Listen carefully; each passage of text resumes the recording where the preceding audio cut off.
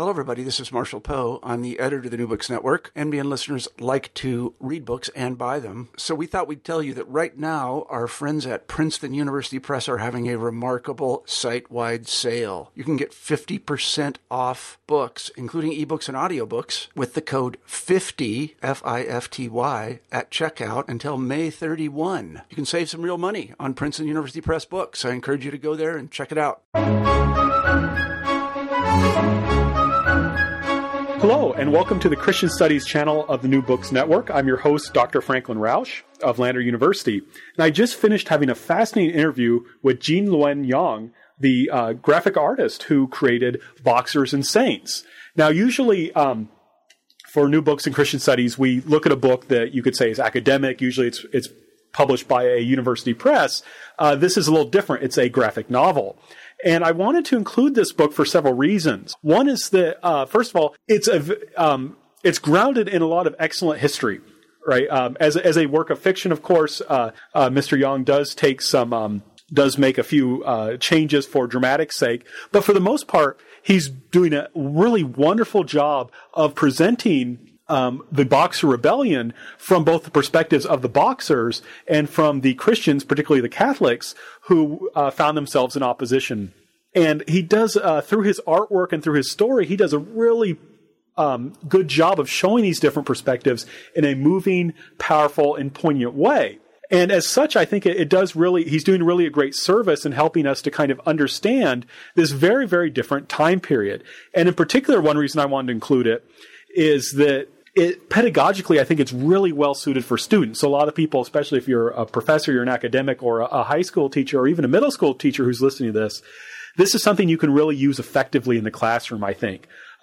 Your students will read it because it's really good. It's not and it's pretty. I mean, it looks really nice. And it really tells an effective story. And Mr. Yang and I talk about this story, and he gives us some of the insights he had that led him to make it. So I hope you will listen to this podcast and enjoy it, and that you'll go out and purchase Boxers and Saints so you can get the full story. Hello, everyone, and welcome back to New Books in Christian Studies. I'm Dr. Franklin Rausch of Lander University, the host of the channel. Today we'll be talking to Mr. Gene Yang about his new book, Boxers and Saints. Gene, welcome to the show. Thank you. Thank you, Frank. Thanks for having me. Well, thank you so much for joining us. Now, one thing I want to mention to our listeners very briefly is that this is interview's a little bit different than what we usually do. A lot of times we look at so-called scholarly books, academic books. And today we're looking at a graphic novel called Boxers and Saints, which is about the Boxer Rebellion. And I think it falls within our purview of Christian studies. And what I like so much about this book is that it is a very well-researched historical exploration of the time period from multiple perspectives. So I think it's really a great thing, and it's something I actually try and bring into my classes. I like using graphic novels in my class, and I actually use this graphic novel in my honors class. And so I'm really honored to have Gene here with us. So I wonder, Gene, if you could start off by just telling us a little bit about yourself. Sure. So first, thank you for using my books in your classroom. It's really an honor. I've taught high school for a while now. I know how pressed for time a lot of teachers are, and for you to make time for my books with you. I deeply appreciate it. My name's Gene Yang, as you said, and actually the way you pronounce it is closer to the way it's supposed to be pronounced in Chinese. Oh, okay. But I usually say Yang just because that's the Americanized version, right? And that's what most people say. But I'm Chinese American. I was born in the San Francisco Bay Area. I spent pretty much all of my life in the Bay Area. And the way I came to Boxers and Saints was I grew up in a Chinese American Catholic community. When I was a kid, I always thought of Chinese culture and faith as going hand in hand. Whenever people were talking about God or Jesus around me, they were usually doing it in Chinese. And the church that I attended wasn't just about, I think this is true for a lot of ethnic churches in America, it wasn't just about teaching the faith, right? It was also about preserving some of the home culture, at least. So we would have masses and Sunday school just like any other Catholic church, but then we would also do these very Chinese things. We would celebrate Chinese New Year. There's a Catholic holiday called or holy day, a Catholic holy day called All Souls Day, and the way we celebrated All Souls Day was very, very similar to how Chinese have historically honored their dead for centuries and centuries and centuries, even before Chinese culture came into contact with Christianity. So when I was a kid, Chinese culture, faith, the Western faiths seemed like they went hand in hand. As I got older, I began to realize that there actually is a tension there, that there's a tension between the way, like Eastern and Western, traditional Eastern and Western views of the world. And as I got older and learned more about history, as I got in college, I began to feel that tension more and more, especially within my own life. In the year 2000, Pope John Paul II canonized a group of Chinese Catholic saints. And this was the very first time that the Catholic Church has ever done this. It was kind of a big deal. My home church flipped out about it. They had all sorts of celebrations. They made posters of the saints. They had special masses and awesome food and everything. They had everything. So all these celebrations encouraged me. They inspired me to look into the lives of these Chinese saints. And what I discovered was that many of them had been murdered during the Boxer Rebellion, during this war that was fought on Chinese soil in the year 1900. So up until this point, I vaguely remembered what the Boxer Rebellion was from my high school history class. And I think that's true of most history classes in America. The Boxer Rebellion didn't mention it at all. It's maybe a paragraph in the textbook. But after I looked into it, after I looked into this war, what I found was really fascinating. And, it was fascinating on a number of different levels. First, a lot of people consider the Boxer Rebellion the very first media war, meaning that it was the very first war, it was the very first conflict that people all over the globe were following on a daily basis through their newspapers. Second, people consider it a precursor to the two world wars, because the Boxer Rebellion was really the first conflict that was truly global, that involved both Eastern and Western countries.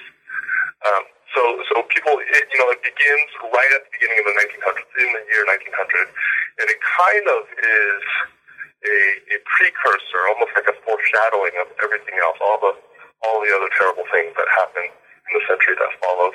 But for me personally, the reason why I latched onto it was that I saw within this conflict a mirroring of that conflict that I've felt in my own life, that conflict between Eastern and Western ways of thinking. The two sides of the Boxer Rebellion, on one side it was the European soldiers, European missionaries, the Japanese, and the Chinese Christians. And on the other side it was this ragtag army of these poor teenagers, most of them were men. There were, boys from 14 to maybe men in their early 20s. And these men were supposed to be farmers. They grew up in farming communities in China, but all of their crops had died. China had just gone through a series of devastating droughts. So their outlook on life was really bleak. They had really short life expectancies. They're mostly uneducated, mostly illiterate. And they're really angry, too. They're really angry that the Europeans had come into China and established multiple communities within China. So to empower themselves, these young men came up with this mystical ritual that involved bowing a certain way and involved controlling their breathing. And they believed that when they performed this mystical ritual correctly, they would be able to call the traditional Chinese gods down from the sky. And these gods would possess their bodies and give them superpowers. And armed with these superpowers, they went and they fought the foreigners. They made it all the way, the rebellion lasted maybe a year and a half. They made it all the way up to the capital city of China, where there was this final showdown in the summer of 1900. And after several weeks, they were put down. They were put down by reinforcements that the British brought in from India. Right. No, that's excellent. Well, thank you first of all, for sharing, your personal connection with this story. And then I thought that was a great encapsulation of the Boxer Rebellion. I never thought about it as being connected to World War I in that way. That was certainly interesting. Yeah, it came up in a couple of books that I read about the Boxer Rebellion. That it was kind of it kind of foreshadowed all these different things that happened in the century that followed. So then, how does your and one thing for our listeners, this graphic novel is in two parts. There's two volumes. One is Boxers and one is Saints. Hence, Boxers and Saints. So you've given us the background. How do you then enter into this conflict with your graphic novel? Well, I started, so on the research side, I started reading about it simply because I couldn't, I just didn't know very much about it. So I started reading about it. I started researching, for about a year and a half. I would go to my local university library. Once a week at least. I spent several hours there reading as much as I could about turn-of-the-century China, about the Boxer Rebellion itself. And all the way through, I was looking for a protagonist. I was looking for a hero for the story. I couldn't find that hero because I would read one thing and I'd feel really sympathetic with the Boxers, and I'd read something else and I'd feel really sympathetic with their Chinese Christian enemies. And I just went back and forth. And finally, the two-book structure was an expression of this ambivalence that I had. That I couldn't find this hero.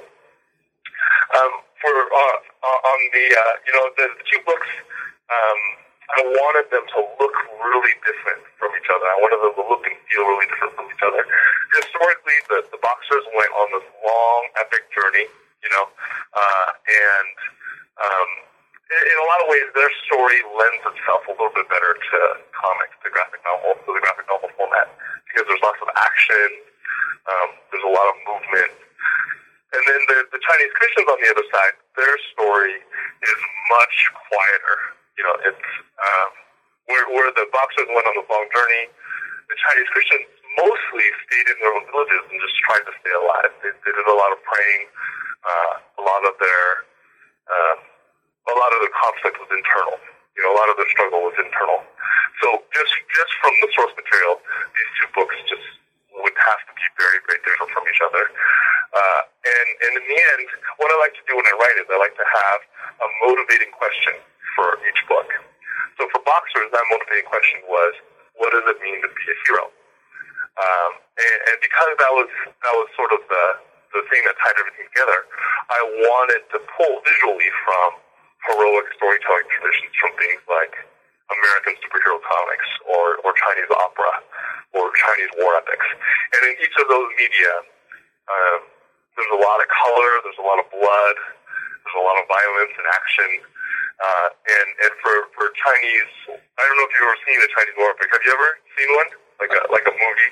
Oh, yes, yes. My favorite is this one. So you have? Okay, great. My favorite is this one called The Emperor and the Assassin. Okay, I've heard of it. Yeah, it's great. It's a great movie. But Chinese war epics are always super long, full of color and blood, and really, really sad at the end. So that's what I wanted the Boxers to be like. Super long, full of color and blood, really, really sad at the end.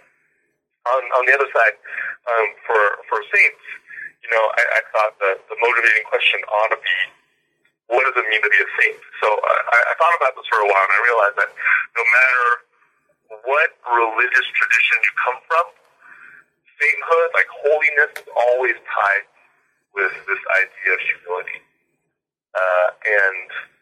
On both the East and the West, right? Any world religious tradition, there'll be this link between humility and holiness. So I wanted the second book to just feel much more humble than the first in every way possible. That's why it's shorter. That's why the color palette is much more limited. I had even argued with my publisher to put it on cheaper paper. I wanted the outside to feel like cardboard and the inside to feel like newsprint. They were not into that idea at all. So we didn't end up doing it. And I think in the end it was a better decision not to do it, because the book would have fallen apart a lot easier. And then the scope of the story too. Boxers, the characters go all over the place, and in Saints, mostly action takes place in these two different villages. Right. Well, that's one thing. I'm colorblind, so I didn't pick this up, but my students picked up very well this difference you're describing here about how Boxers is so colorful, whereas Saints is a little more gray in areas, a little more monochrome. Yeah. For Saints, for the color, I didn't do any of the color. I worked with this amazingly talented cartoonist named Mark Pian. She's a good friend of mine, and she also writes and draws her own comics. But because she's such a good friend, she agreed to color a few of my comics. She did American Born Chinese for me, and she did Boxers and Saints. So we worked together on a palette, and she was the one that chose the colors. But what we looked at for Saints was we looked to sources that I felt like were more humble, than the superhero comics. American independent comics. We looked at a lot of American independent comics, and a lot of American independent comics will use this very limited color palette, so that when you're reading them, it gives you the feel of like reading somebody's diary. They use this very limited palettes as a way of building intimacy between the book and its reader. Right. Well, that's very interesting about then how this all kind of came together. And so kind of, if I can go back, you had this question for Boxers, what does it mean to be a hero, and the difficulty in finding a hero, but you did come up with a protagonist, right? Little Bao. I wonder if you could tell us a little more about him. Sure. So both of the protagonists are fictional characters. I do have some historical figures in each volume, but the main characters are fictional. The Boxer Rebellion began among the poor of China. And just like so much of the history of the poor, it just wasn't very well documented. Nobody really knows for sure how the Boxer Rebellion began, because nobody was writing about them until they got into the major cities of China and came into contact with the Chinese who were in power and the Europeans. I read this book called Origins of the Boxer Uprising, which gave several theories of how the Boxer Rebellion might have began, talked about the Boxer Rebellion's link with all these different spiritual groups that were kind of roaming the Chinese countryside at the time. And I took bits and pieces from all those theories, and I used it to construct a fictional life timeline, for Little Bao, for a fictional character. So Little Bao's life kind of pulls from a lot of those theories that I read in that book. Right, no, go ahead. Oh, I was just going to say, as I read was reading your graphic novel the first time, I said, this sounds a lot like History in Three Keys and The Origins, and I looked back to your bibliography, and sure enough. Yeah. I really like that book too. I think that from that book, I learned that that book was all about perspective, right? About historical perspective, and how different, just putting on a different set of lenses will make history look very, very different. Right. So, and that was, I'm sorry, one thing that I did want to mention to our readers, because you talked about, or our listeners, you'd mentioned earlier about the artwork, was it's really difficult as a historian to describe what the Boxers believed, and the kind of folk religion, and this idea of spirit possession, and the importance of operas, and this connection between the divine and operas in China. And one thing I loved about especially the volume on Boxers was you captured that so well, in how you start with Little Bao, and then can you tell us how does he come into contact then with Chinese opera and with the divine? Well, this is something that I read about, was that the Boxers had that belief that they could call down these traditional gods from the heavens, and the gods would possess them. As a lifelong comic book geek, I started reading comics when I was in 5th grade. What I immediately thought of was Shazam. It really felt like ancient Chinese Shazam. These boys become heroes. And what I read in the research was that the way they learned about, because they're mostly illiterate, the way they learned these stories in the first place was through Chinese opera. Back then, they didn't have television, they didn't have movies, they didn't have comic books. What they had were these springtime fairs. Every spring, every couple of weeks, They would have, local villages would gather together to have some kind of affair. And they would have these traveling entertainers go from fair to fair performing. So of all of these entertainers, the most popular ones were the actors who would perform bits and pieces of Chinese opera. They would take, China has a long history of opera, this long tradition. And it's very well developed with a very specific style of music, with a very specific style of dress. And these acting troops wouldn't perform entire operas. They would just perform like the most exciting pieces. It was almost like YouTube, right. just get the best parts. So that's how these young men learned about their heroes. And as a lifetime comic book geek, I immediately saw a parallel between that and my people, and a modern day comic book reader. So these young men, they watch their heroes up on the stage, and they want to become their heroes, just like we do. Like when we, today when we watch our heroes on the screen, a lot of us have that impulse that we want to become our heroes. So what do? We make fancy costumes. We walk around comic book conventions, cosplaying. But for them, it was a much more intense thing.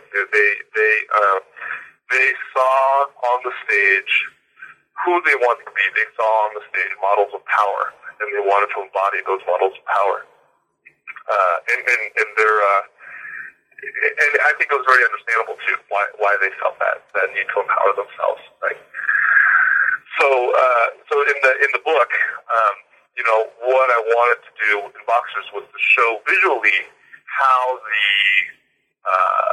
these young men thought of themselves, how these young men saw themselves.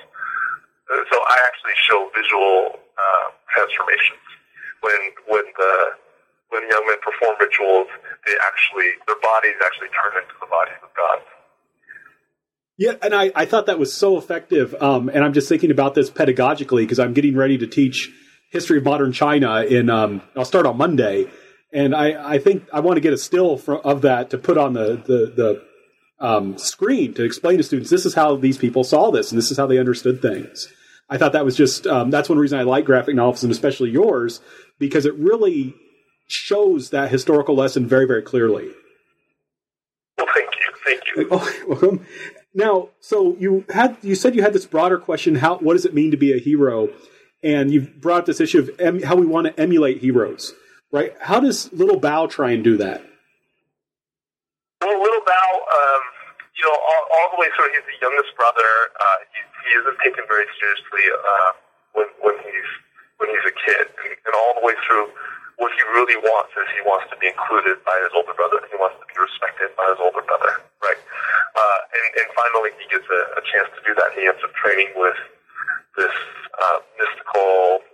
He's almost like a mystical martial arts master named Master Big Belly, who is actually based on somebody I read about in one of my books.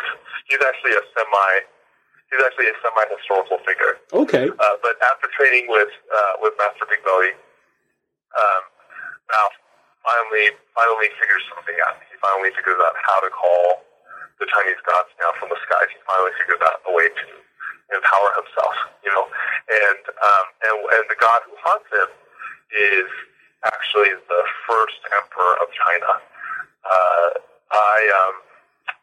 I thought it would be appropriate. Part of what the Boxer Rebellion was about at that time, people all over the world were predicting that China was no longer going to be able to remain a unified nation, that China was going to end up breaking up into pieces. And that was in part why the Japanese and the Europeans had established, these different communities there. It was because they were waiting for China to fall apart, and they each wanted a piece when it happened. I just thought that it would be appropriate to bring in the first emperor of China into a story about the possibility of China falling apart, because the first emperor in China was the one that put China together.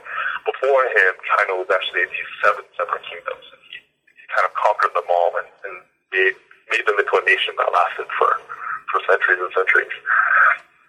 But in my story, at least, the first emperor kind of represents a temptation to a certain model of heroism that discounts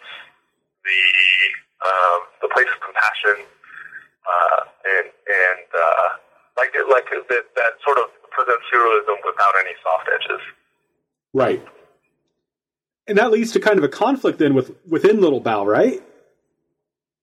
Yeah. That does lead to a conflict within Little Bao. That's sort of the central conflict that he struggles with is what does it mean to fight for his own culture, right? What does it mean to defend his culture, and where does the culture end and the people begin?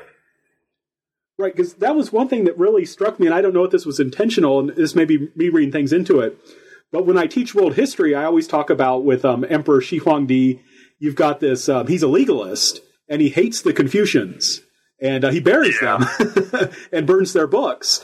And it almost seemed to me, I don't know if this was intentional, but there was a conflict between Little Bao's Confucian code that said things like, don't lust after women, don't steal, protect the people, and then... of course, respect your father, who he abandons, right? Versus this kind of legalist code of Shi Huangdi. Yeah. I mean, that was all. Yeah, that's great. That's great that you read that. That's awesome. Okay. Well, and yeah, to me that's so Little Bao. He figures out he learns how to be possessed. And learns how to have this power. What doesn't he do with it under the guidance of Shi Huangdi? Well, he ends up starting the Boxer Rebellion. So in history, the Boxer Rebellion was sort of it wasn't the leadership of the Boxer Rebellion wasn't very centralized. It was actually this loose-knit collection of all these different groups of young men. And I allude to that, right? When Little Bao gets into the capital city with his group of boxers, he realizes that there are all these other groups there. But the role I had him play in the book was he was the one that just got the whole thing rolling. When after he gets possessed by the first emperor, that's what he does. He goes and gets the whole ball. Right. And how does he? What's his relationship with the Christians?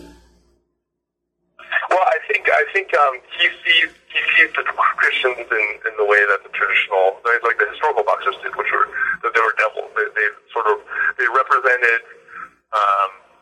It wasn't just evil that they represented. They really represented a betrayal of a culture. They represented an infiltration of something foreign into Chinese culture, and I think historically for the boxers, they saw Christianity as something that the Europeans used to weaken the Chinese, and they saw the Chinese Christians as conspirators in that weakening. The boxers had a lot of these beliefs about male and female energy, about yin and yang, and they saw that there were a bunch of rumors about these like bizarre practices that the Christians were supposed to do behind closed doors, and a lot of it had to do with manipulating female energy. Right. And they use those rumors as a way of maybe justifying some of the ways in which they treated the Chinese Christians. Right. Well, and it's interesting that you should mention that because that maybe is a good segue to introduce these people, the Red Lanterns. Yeah, the Red Lanterns. The Red Lanterns are a historical group. That was something that I read about too. Most of the boxers were young men, but there was a small group of young women who fought alongside the boxers, and they were called the Red Lanterns. And historically, there were all sorts of rumors about the Red Lanterns. There was almost like, I think in a lot of cultures, the woman is considered the other, right? And that was certainly true within boxer culture. The female body was very much considered the other, and in a lot of ways, it was both an object of desire and an object of fear. And there were all sorts of rumors about how the Red Lanterns had special powers, like they could fly and they could breathe fire, and they were like the strongest of all of the boxers. So I brought some of that into my narrative as well. Right. No, I thought that was really interesting there. And that fits in with this, one of the other main protagonists is this woman, Mei Wen. I wonder if you could tell us a little bit about her and her relationship with Little Bao. Well, Mei Wen sort of, she's kind of a love interest for Little Bao, and she because she's a female character, I wanted to explore that dynamic, that yin-yang dynamic with her character, and in the end, she ends up getting connected with Guanyin, the goddess of mercy. I wanted an identification between Guanyin and Mei Wen. I think you can look at culture and tradition as a collection of stories, and especially for old cultures and old religions, there's just a lot of stories. There's a lot of stories that make up that culture or that make up that religion, and often I think if you don't look at the collection as a whole, if you only focus on a part of it, it just ends up being an incomplete understanding of the human experience. So that was sort of the thought behind Mei Wen. Mei Wen, by the end of the book, represents a more complete understanding of Chinese culture, because she understands both the justice side and the mercy side. She's been immersed in multiple stories from her own culture, whereas Little Bao is just focused more on one side. So in that sense, is she the answer to the question, what does it mean to be a hero? Yeah, I think she's part of it. One of the she's definitely part of it, and the other part is what you talked about, is the Confucian understanding of a person's place on earth and a person's place in life. So I really did have Little Bao turn his back on that. I think the first emperor of China is a very controversial figure, right? Different people think very different things about him. My reading of him is that he was, in a lot of ways, this really, like, he was a historical figure in the truest sense of that term. He really made history, and he accomplished things that are almost superhuman. But at the same time, his understanding of what it means to be human, it just feels incomplete, and I think in a lot of ways, the Boxers mirrored that incompleteness. The historical Boxers mirrored that incompleteness, and I think you can trace it to maybe an incomplete set of stories. The fact that he excised all that Confucian influence from his own culture feels like there's this big piece of what it means to be human that you are ignoring, or that you're actively trying to rid yourself of. Right. No, he definitely, and I always feel bad. I mean, his own mom tried to kill him. I always feel bad for him. Yeah. He did live a rough life, right? Yeah. But that one thing I found particularly one of my favorite parts, and I think very well done parts in this, is on page 312 of Boxers, where you have Little Bao, where he's in his possessed form. He looks like the opera god representation of the Qin emperor, and then he talks about how he had done something. I don't want to ruin it for our readers, but he had done something Mei Wen told him not to do, and he says, "I did it for China." And then she gives her definition of China, which is, what is China but a people and their stories? And I thought that was a really interesting way of describing Chinese identity. Right.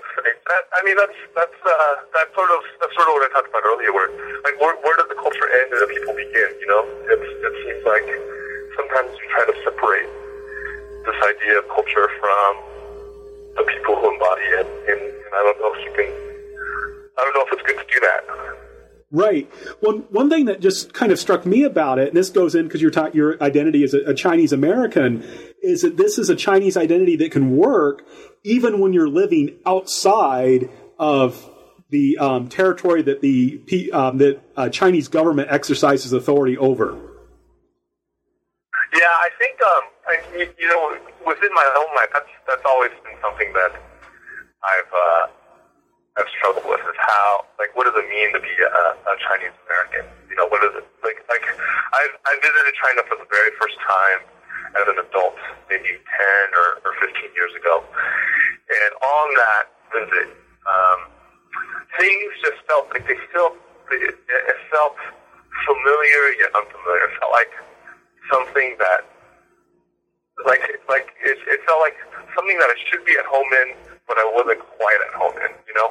Right. The whole trip felt like that, and I think on that trip I realized that I don't think I'm Chinese. I think Chinese American is like this other thing. It really is a combination of East and West, and I think that ambivalence or that feeling of discomfort shows up in a lot of my stories. Right. Yeah, I've been meaning. I haven't had the chance yet. I really want to read The American-Born Chinese.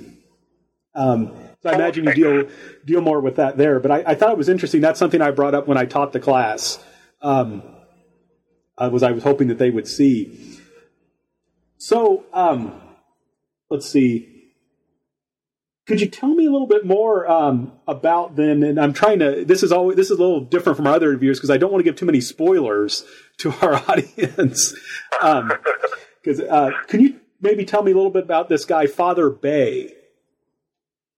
Yeah, Father Bei.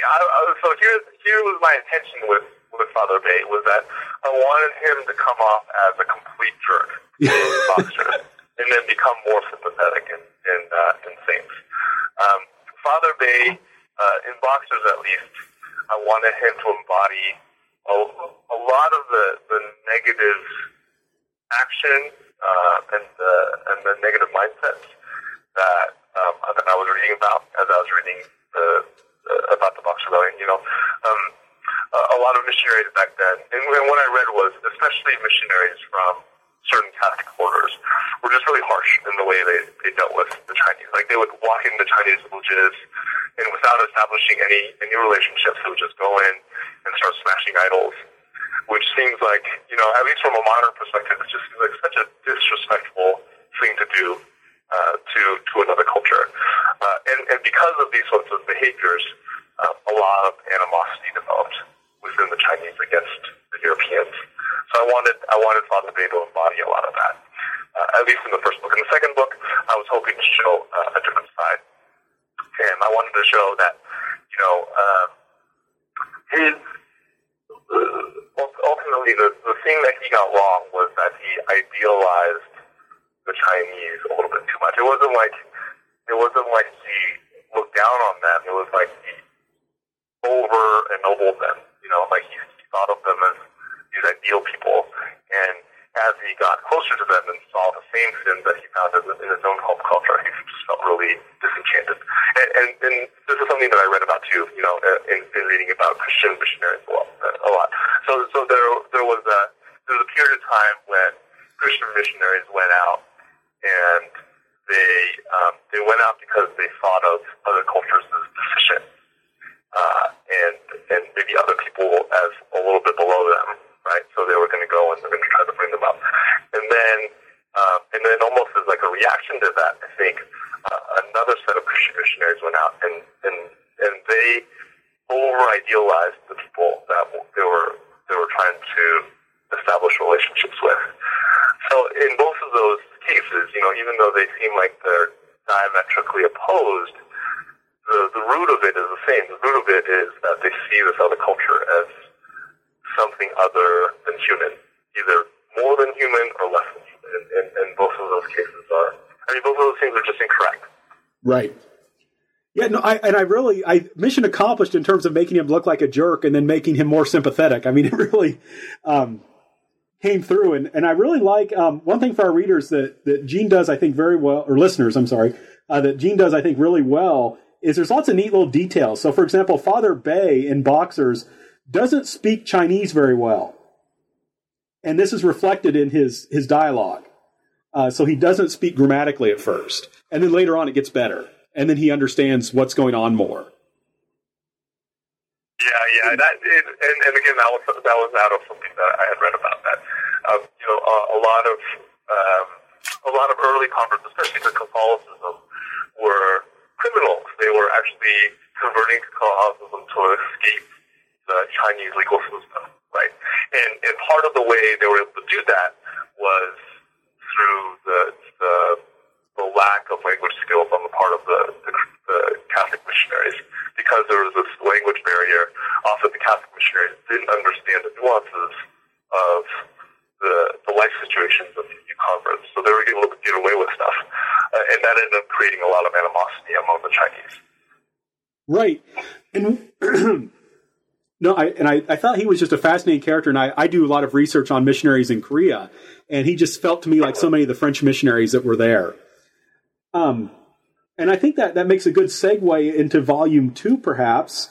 So here we have the saints, right? And you said Father Bei becomes more sympathetic there. What happens with Father Bei? Well, I wanted to show that his motivations were. I wanted to show his motivations. I wanted to show that his motivations weren't necessarily from a bad place. That he actually, he came to China with good intentions.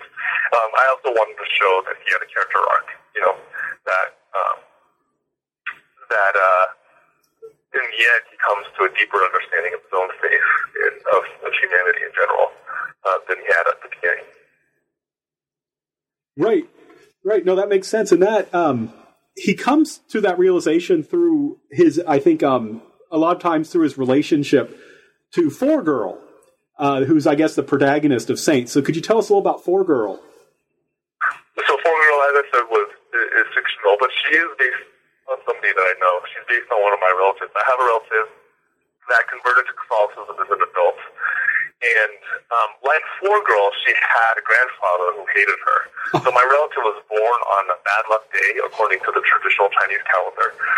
And because of that, her grandfather just never liked her. My relative also had a younger sister who was born on a good luck day, and their grandfather loved this younger sister. So whenever the grandfather had treats, the younger sister would get them, and my relative just would not. Right. So as an adult, she converts to Catholicism, and she never connects these two things together. Like when you talk to her about her conversion experience, she never mentions how she grew up. The stories are just unconnected in her mind. But because I know her, I feel like the connection is really obvious. She wasn't able to find a place for herself in the culture that she grew up in. She wasn't able to find a reflection of herself in the stories of the culture. So she began to look to the stories of this other culture, right? And that was the dynamic that I wanted to play with within Four Girl. I wanted her to be somebody who had a hard time fitting in the culture that she was born into. So she goes and looks to another culture for her own place. In my reading too, it seemed like that was true of a lot of early Chinese Christian converts. They some of them converted for practical reasons, but a lot of them converted because they were looking for a place for themselves, and this foreign religion, this foreign community provided a place for them. Right, yeah, she gets a new name, right? Could you tell our listeners, what's the significance of being named Four Girl? Well, four,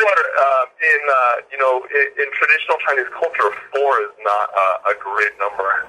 We have lucky numbers and unlucky numbers. 9 is a lucky number, and 4 is not. 4 is not a lucky number because the way you say it sounds like death, right? 4 and death are homonyms.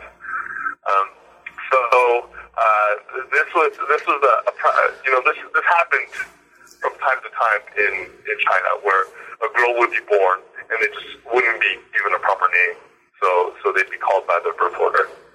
I read somewhere that I think Mao's first wife had a name like that, had a name that was just a number,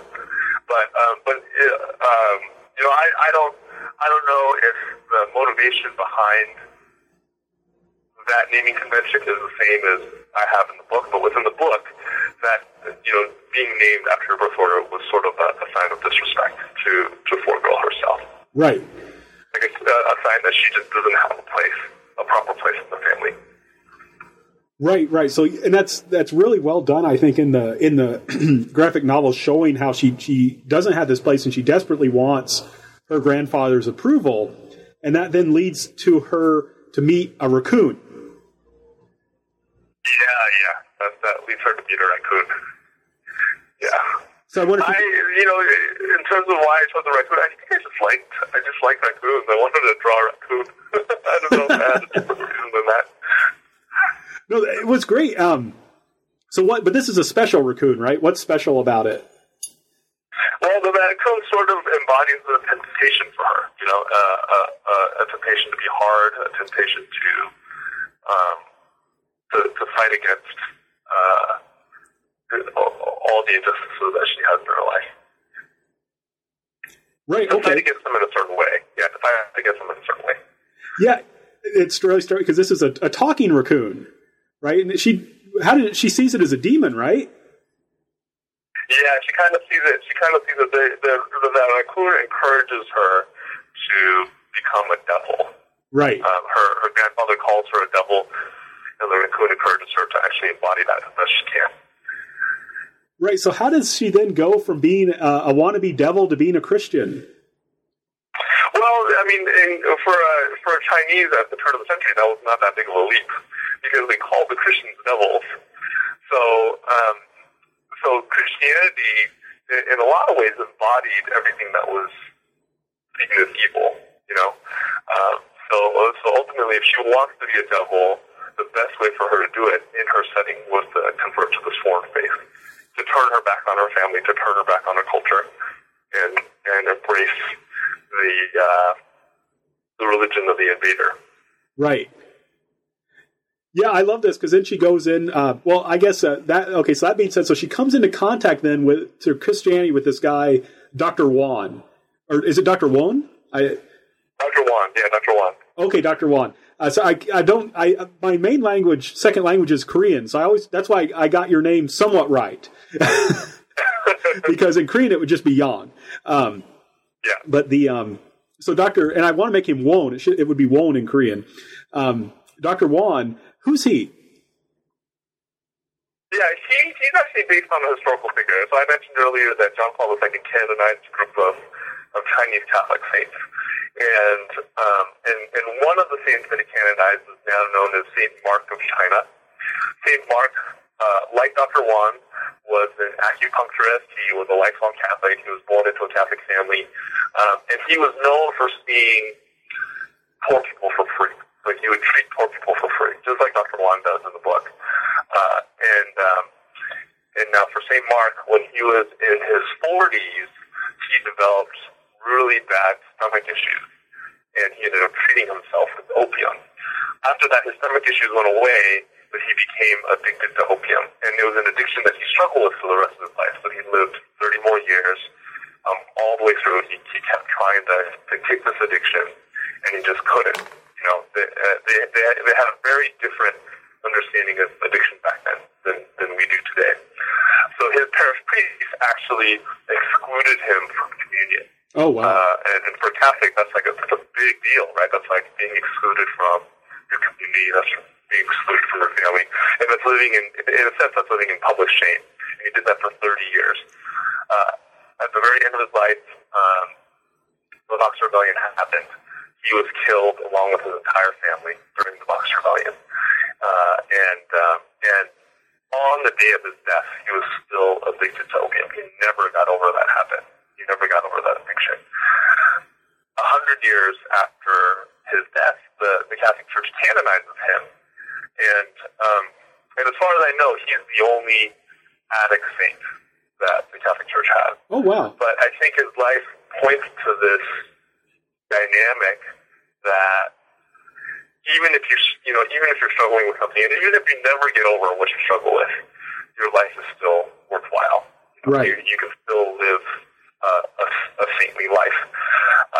So I wanted to, I wanted to include him in my book. In the end, I decided to change the name because I felt like I had deviated too much from his life story.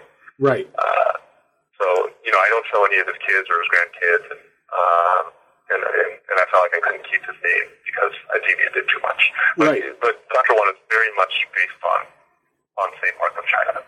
And so how does he then come into contact with 4Girl? Well, he comes into contact with 4Girl because, like early on, 4Girl develops a devil face, so she figures out a way of configuring her own face so that she looks really monstrous, and her mother's really worried about it, so she takes 4Girl to go see an acupuncturist, to go see Dr. Wan. And during that visit, 4Girl learns that he's actually Christian because he has a crucifix hanging in his office.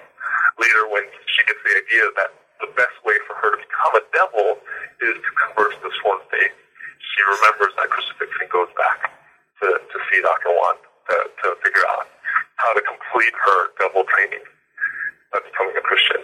Right. No, I had to say, I thought that was just so funny, that this idea was that she wants to become a Christian so she can be a good devil.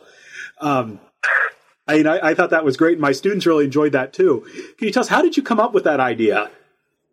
Well, it was just, I just felt like it was in the source material, you know? It was, I guess it was a connection between the stories I heard from my relative and the source material. You know, in the source material, the Christians are just always referred to as devils and demons. It's seen as these embodiments of evil. Right. No, I thought that was very, very effective. And then she just, she tells Dr. Wan, of course, she wants to become a Christian. Is she then really into the faith? I'm sorry, what was that? Oh, I'm sorry. I mean, she tells Dr. Wan she wants to become a Christian. He's so excited. What keeps her coming back to learn more about Christianity? Well, yeah, I think it's true for a lot of people who end up becoming religious as adults, you know, including me. I think a lot of us, when we are first introduced to faith, when we first learn about it, we may not have the purest of motives. It's not always like, oh, I want to find the meaning of life, so therefore I'm going to go to church, or I'm going to go to this Bible study. Often it's, oh, this church, they give me free pizza, so I'm going to go. Yeah. Or there's this cute girl in the Bible study, so I'm going to go. And that was true for me too, right? That was true for me. I always, when I was growing up, you know, part of the reason I went to Sunday school was because my parents made me, and the other part was because there were two girls in the class. So for 4Girl, it's the same thing. You know, she doesn't necessarily have a deep understanding of her faith. You know, when she converts, she doesn't necessarily have the purest of motives in her conversion. But ultimately, she still finds what she wants through her faith and through her involvement in this church community. She finds a place for herself. Right. And I just love it. Yeah, for her, it's gluttony, right? She wants those cookies. Yeah, she wants the cookies. She wants the cookies. Exactly. So, it's like how I want to keep them when I was a kid. Well, this is what I really like about this, because I teach I do a lot on history of religion when I'm teaching, and I think students sometimes either have, and it's similar to what you were saying about how missionaries were seeing China, either looking down on something or holding it up too highly.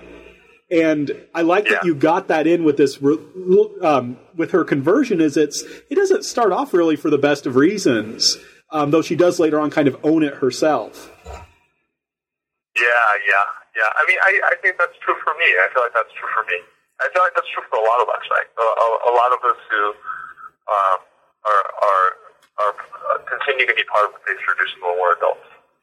I think for a lot of us, we can see that at the beginning, it wasn't like we had these pure motives, and ultimately things can still turn out okay. Right. And I thought especially on pages 64 and 65 of your book, where you had this conversation between her and Father Bay, where she confesses that she did this really terrible thing. I won't tell the readers or listeners what it is. You have to buy and read the book to know, but she confesses that she's done this really terrible thing, and she wants to know if that will be forgiven through baptism, and Father Bay says it will be. And I just wanted to note, because I thought this was just really effective in the terms of the art, how her facial expression changes and how she skips away and is very happy about this. And And I just wanted to mark that as something I thought was really an effective scene. Well, thanks. That also that was also like that wasn't something I made up. That was something I stole from somebody else, from a friend of mine who eventually converted to evangelical Protestantism. When he was in high school, he had this kid in his class who just picked on him constantly, and he actually hoped in his heart for something bad to happen to that kid, and eventually something did. Oh no! Really bad happened to that kid, and he just lived with that guilt for a long time.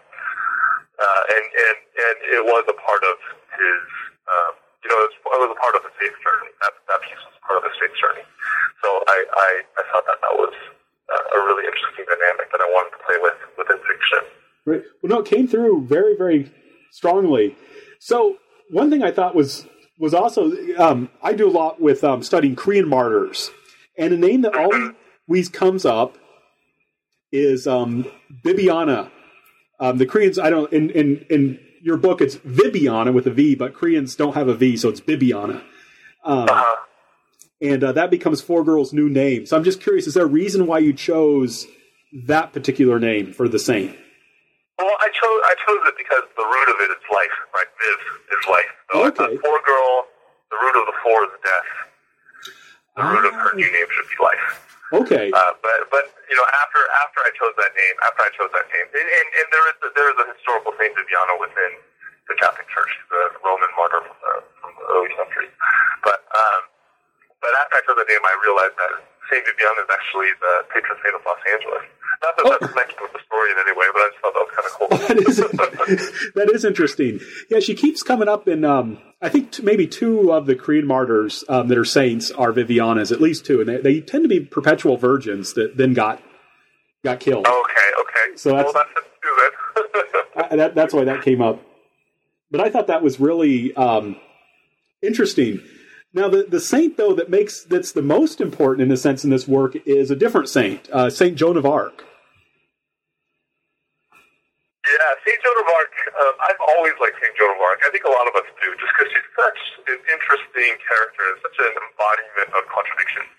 What I found myself doing when I was researching the Boxer Rebellion is I kept feeling like the Boxers were like Joan of Arc, or Joan of Arc was like the Boxers. Here they're both teenagers. They're both powerless. They come from the lower rungs of their societies. They're both really angry about a foreign presence within their homeland, and then they both empower themselves with these spiritual beliefs that, as moderns, we would find kind of weird. So in a lot of ways, I thought, the Boxers were like Chinese Joan of Arc, or Joan of Arc was like a French boxer, and I thought I could use that dynamic to create some tension within Viviana's life.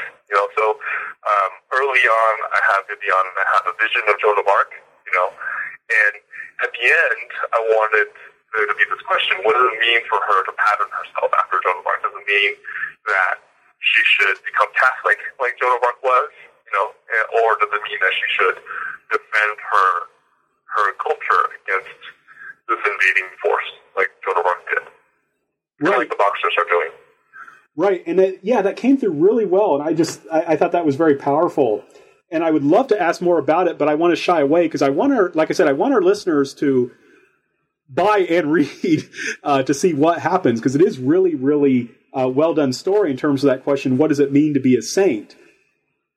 Maybe a question, though, I can ask that won't be too much of a spoiler, though, is that Guan Yin comes back in this story. How so?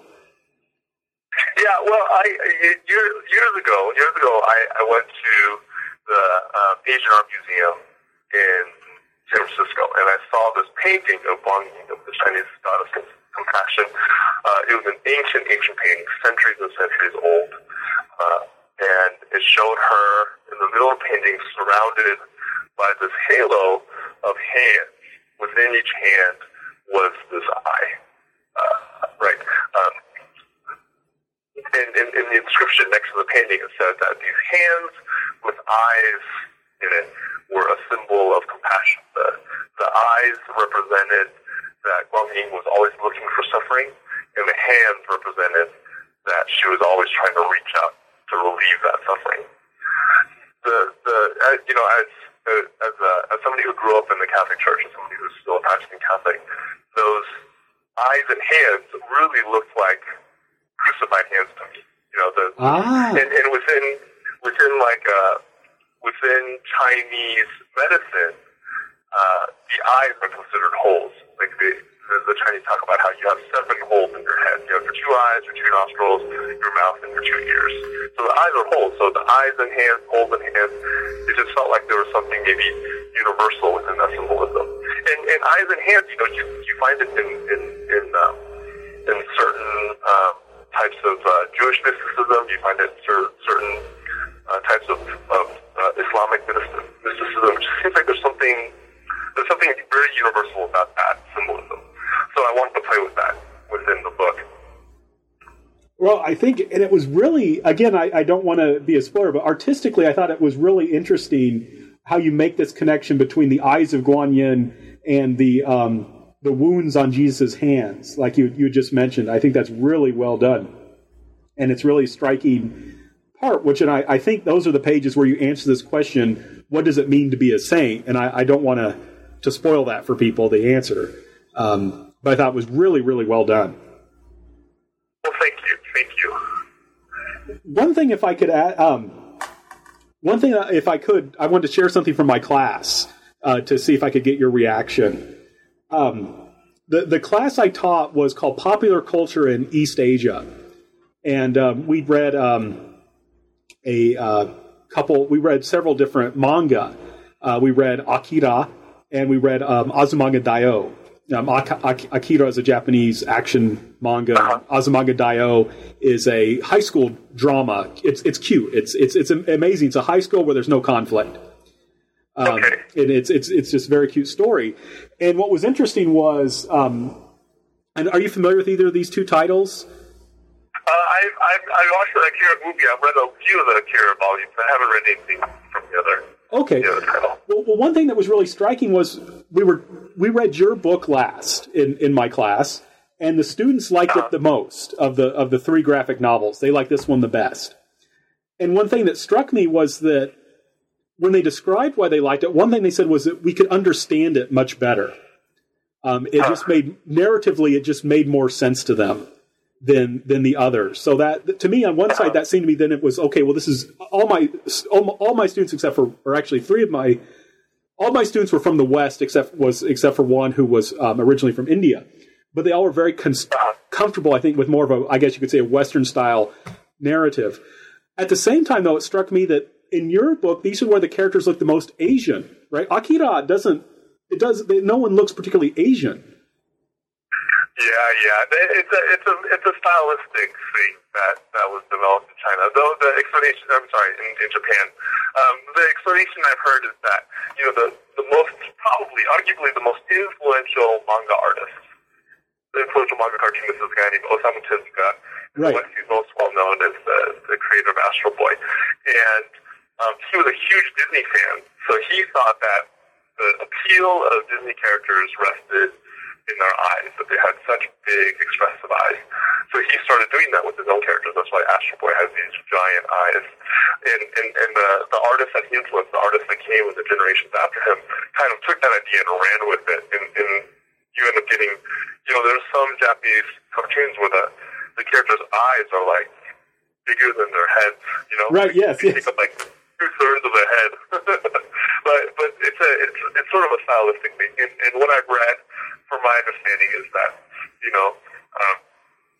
even though the faces are incredibly stylized and cartoonified, those characters are still Japanese. Oh, right. Even Sailor Moon with her blonde hair is still seen as Japanese. Right. I just thought that was, I don't know, there was just something that kind of struck me as very interesting about that, was that, but yeah, thank you for your explanation. That makes a lot of sense. So we've taken up a lot of your time. So I'd like to ask you then our traditional last question on New Books Network. What are you working on now? Well, I got a couple of projects coming up. Number one is I work on comics for the Avatar: The Last Airbender series. After All That Serpent was a cartoon that showed on Nickelodeon from 2005 to 2008. Nickelodeon licensed the property to Dark Horse Comics, who is continuing the adventures in comic book form. I've been working with them for 2-3 years now, and we have another 3 volumes coming out in 2015. The second project that I'm working on is called Secret Coders. I'm really excited about this. I'm working on it with a really talented cartoonist named Mike Holmes. I'm doing the writing and he's doing the art. And this is my first explicitly educational comic. Oh. It's all about computer coding. I was a computer science major. I taught computer science for over a decade. So this is kind of the melding of my two worlds. I'm taking my teacherliness and my cartooning and putting them together. We're telling the story of a group of junior high students who find a secret school. So it's kind of like Harry Potter in that sense. You know, there's a secret school, but the secret school, instead of teaching magic, teaches computer coding. And we're hoping as our protagonists will learn to become coders, that our readers will too. Oh, that sounds really cool. Yeah, I'm excited. I'm really excited about it. Mike is a joy to work with. His art has this energy that just leaps off the page. Well, thank you again for taking the time to talk to us today. I really appreciate it. Yeah, thank you, Frank. This was great. Thank you very much for listening to this interview of the Christian Studies channel of the New Books Network. Have a great day and hope to hear from you again.